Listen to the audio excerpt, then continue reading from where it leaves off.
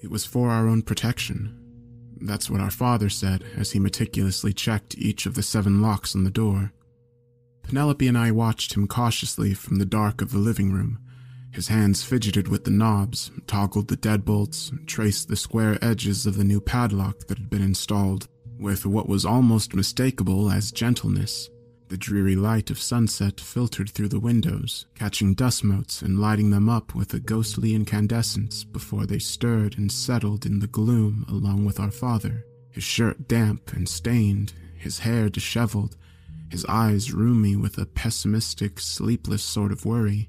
For weeks he had been telling us that Halloween was cancelled for us, that this year we'd be keeping all the lights off, the doors locked, and the shades down. He'd said it with a sort of nervous electricity each time, the kind we'd seen over and over again as we'd grown up, the kind our mother had warned us about through her teeth when she'd finally left him. If his words hadn't convinced us to listen, the way he made himself tall and broad like a wall when he said it had. There would be no disobeying him on this. The locks, it seemed, were to make sure of that. Still, we could see the other children, costumed and wandering along the street. I felt Penelope tense as she looked on and squeezed her hand. Then, absently, I scratched the side of my head. I don't understand why we can't go out for a little bit. Just a little bit. We could stay right out front, right where you could see us. If anything bad happened, we could come right back. Penelope said, her voice high and brittle like a bell in the silence. Though she was speaking to him, she didn't turn her head away from the window. Outside, a lanky boy with a jack-o'-lantern for a head and skeleton suit for a body stopped at the edge of the driveway, stared up at the house, and then shuffled on. "My decision is final," my father replied, his voice phlegmy but empathetic nonetheless. "We're all staying in tonight. Lights off, door locked, windows shaded like we'd said. I need to keep you here to keep you safe, especially with that shit your mother has been pulling lately." Penelope and I hadn't needed to be told that she was the reason for his worry. In the last week alone, she'd driven by 6 times and parked her car at the end of the driveway twice without getting out. The one time she did get out, she'd walked the entire length of the driveway, casting furtive glances over her shoulder and eyeing the house teary-eyed. We could tell, by the way her black sedan skewed in the gravel and the look in her eyes, that she'd been drinking again. It was a surprise that Russell, her long-term boyfriend, or his son, Dane, weren't with her. When the front door hadn't budged, she'd trudged through the overgrowth along the side of the house to the back. Our father hadn't known that she'd still had a key, but the noise she'd made trying to come through the front had been enough to tip him off that she was around again. When she'd finally managed to put the key in the back door's lock and turn it, our father was there to meet her.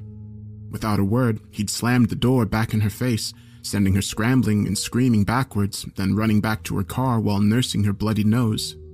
Now, the back door was tacked permanently shut with 3 heavy 2x4s. "It's only a matter of time before your mother, or someone caught in her clutches, comes back to the house again.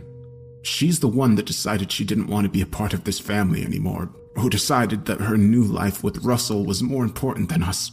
Neither she nor anyone who shows up on her behalf are coming in to talk to you or your sister. The fact that today, of all days, they could show up on our doorstep with masks on to hide their judgmental faces and lying mouths should be enough for you to just trust me and do as I say." Penelope put her hands to the side of her head and sighed. The red light sliced through the shades and cast her face with a hellish glow, pooling with her damp hair pushed up between her fingers. Across the street, a group of miniature princesses shrieked as a spidery mechanical scarecrow came to life while they reached for the cauldron heaped with candy at the base of its feet. As night fell over our neighborhood, Penelope and I watched the ebb and flow of trick-or-treaters on the street. With the no lights rule our father was enforcing, that meant no television, no computers, no nothing. He'd briefly suggested that we go upstairs to read, or maybe even that we call it an early night. But the selfsame magic that captivated us as we watched the costume figures flit from door to door like buzzing, brightly colored flies refused to let us grow tired. Here was a group of boys dressed as pirates. Some with red and black bandanas strung like garland around their wiry frames, others with austere tricorn hats catching the street lights with their blade-like edges. There was a group of older girls, high schoolers like us, their heels ruby red in the cold white of their ankles as their makeshift covens strode confidently and undoubtedly towards some Halloween party or another.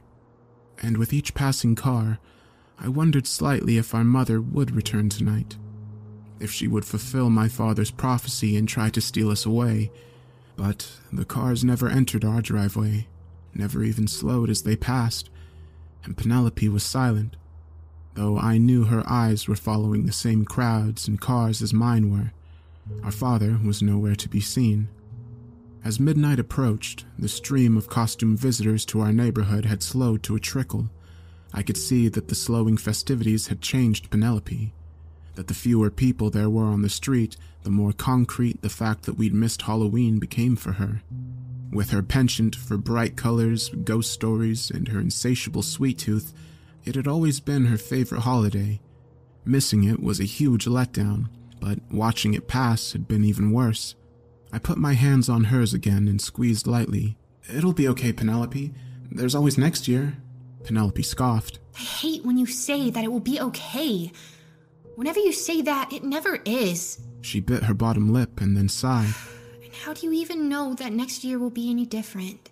Dad has always been this way. Will always be this way. Afraid of this or that.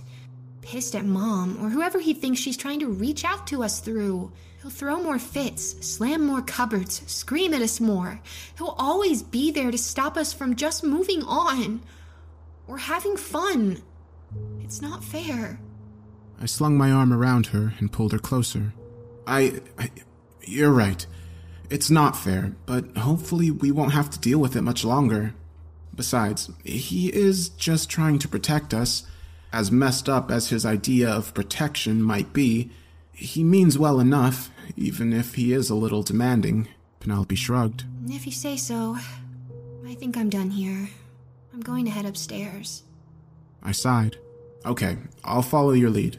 We stood up from the couch, and for a moment, I felt spacey and unsteady, as if I were floating far away from my body.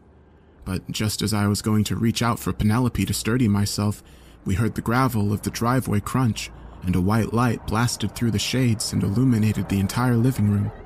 Immediately, we were back at the window. The bloom of the light was blinding, especially after spending the entire day shrouded in the indoor darkness. But as my eyes adjusted, I could see the dark stretch of our mother's black sedan.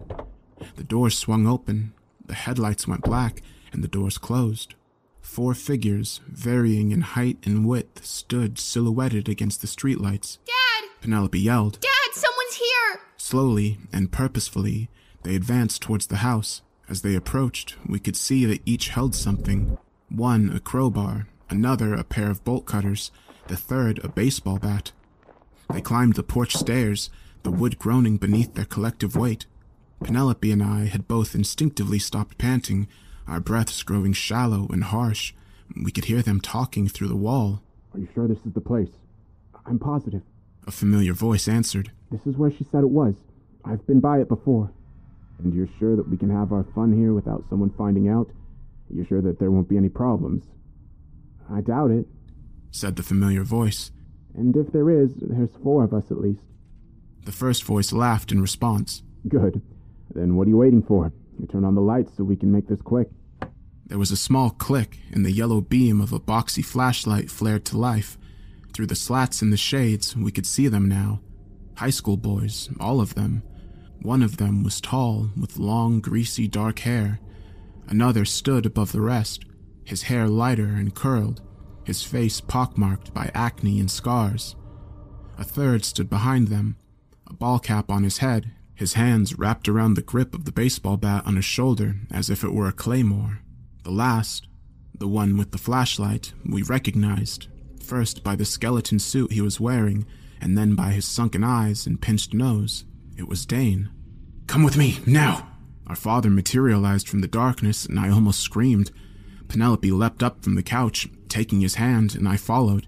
As we heard the metal edge of the crowbar jam between the door and its frame, our father pushed us down the hall toward the kitchen. We passed the back door and stopped at the entrance to the basement. Listen here. Don't go down into the basement. Stay at the top of these stairs, and no matter what you hear, don't come out. You hear me? The door swung open, and we stepped inside. I don't know what these boys are up to, but your mother must have sent them, and she's not getting her grimy fucking hands on my kids. The door slammed, and darkness enveloped us. I could feel Penelope shivering next to me as our father locked the door from the other side and walked away. The side of my head began to itch, and I scratched it, anxiously pulling at the roots of my hair. We heard the wood of the front door groan and creak. Seconds later, we heard it slam back into its frame. There was silence, and then something smashed into a window pane, shattering it into our home. One thump followed, then another, and a third, and a fourth. Footsteps on the wood, and the floorboards protesting. Penelope's breath was loud in my ear, her body quaking, her nails digging into my skin. The silence above seemed to stretch on without end, and I wondered where our father was, what his plan was. I wondered if he could stop them. Then, the linoleum outside of the basement door creaked, and I pulled Penelope close and covered her mouth. The lock slid on the other side, and the knob turned. The door swung open, and the four boys stood, staring at us with half grins on their faces. Their grips on their tools tightened. The beam of the box flashlight swung up from the floor until it laid directly on Penelope and me. I felt my breath catch in my throat, my chest heaving as I tried to breathe.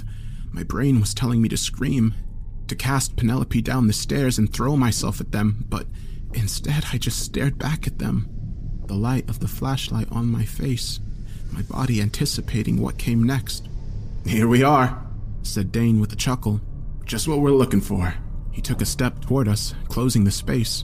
"We're going to do it down there?" The greasy-haired boy asked, following close behind. "Where else?" Dane laughed. "This is where it has to happen." He took another step, and then another, until we were eye to eye, our faces almost touching. I could smell a faint hint of chocolate on his breath. I could feel the heat radiating from his body. "We're right behind you," one of the other boys said. And starting with Dane, one by one, the boys walked through us into the basement, as if we were no more than a projection, a mist, a mirage. They passed through us, and I felt the walls around me begin to warp and stretch, like I was far away from my body, like I was in two places at once. I turned and locked eyes with Penelope. In my peripherals, I could see the boys canvassing the basement with their light. "This is where he did it," Dane said quietly to the others. "This is where my stepmom's ex-husband shot both their kids in the head. Where he lined them up and used one bullet to kill 2 children, a clean shot, temple to temple, and then hung himself from the rafters with an extension cord. It happened exactly a year ago today, and to this day, my stepmom swears that they're still here, in this house, trapped forever because of his actions." I stared at Penelope, and she stared back, and from the darkness, our father watched.